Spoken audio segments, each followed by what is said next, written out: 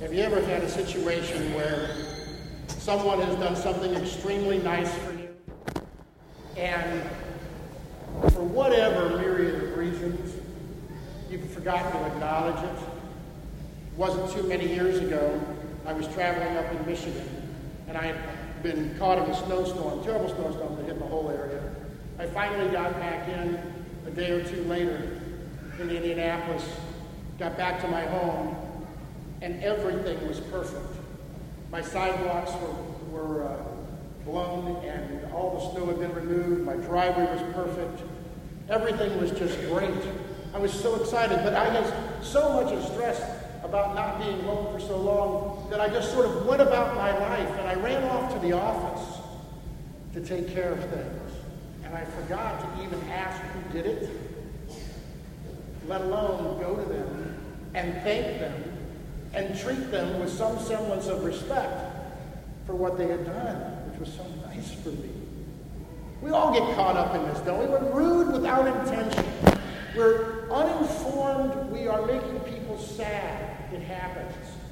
We are right now in this beautiful discourse called the Bread of Life discourse in our Gospels, where John, who wrote the last Gospel, is essentially filling in the blanks and adding an awful lot of information to absolutely confirm that this is the body and blood of Jesus Christ that we're about to consume here at in the liturgy coming up, when Monsignor consecrates in concert with the Holy Spirit. It's a beautiful thing to have this gift, this incredible gift of a man's life given to us for free, out of love. It's a gift that is easy to ignore, isn't it? It really is. I'm so taken by the second reading in our readings today. By the way, you did a beautiful job of reading that. I was listening to you very particularly because I had to remember some of the words that you mentioned. In that, St. Paul talks about the idea of grieving the Holy Spirit. He is admonishing his disciples because their behavior is not that looks like one who understands that they have been sealed in redemption by this man's gift of life. By this sacrificial gift of life, you and I have been sealed in the Holy Spirit. And it says, get this, it says, I'm always looking where this step is. It says, don't grieve the Holy Spirit. What does grieve mean? Sadden? Sadden? How often do I sadden the Holy Spirit? By the fact that I do not look like one of his followers. He goes on to describe that you will know that you can avoid this grieving of the Holy Spirit if you remove anger, fury, reveling from our lives. And this one's the worst one. Give up bitterness. You know, I look at the world that we live in right now. I look at the political rancor that is dividing and tearing and ripping at our country. I look at how that anger is actually bubbling up in our impression of leaders of any kind in our life, whether it's our boss, our mayor, a policeman.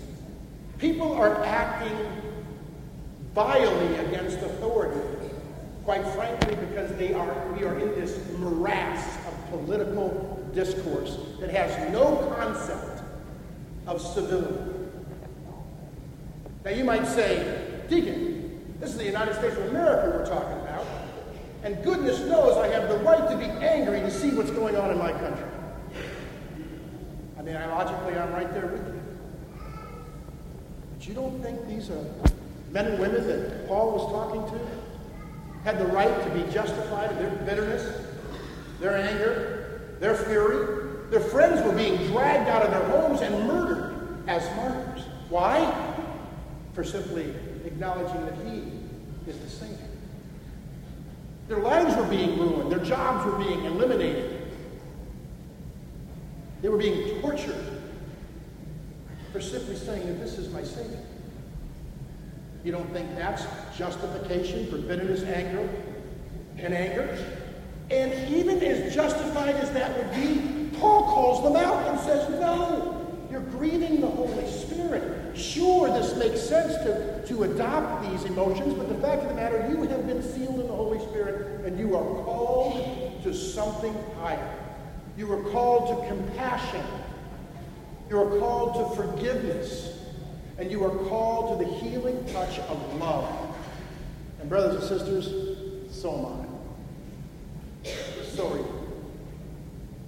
So in this ranking, I think we all need to understand the beauty and the responsibility and the expectation that our Lord has for us because we receive this beautiful gift of beauty. You and I are meant to be the difference. In the face of the lack of civility, we are to be civil and full of grace. May God continue to bless you.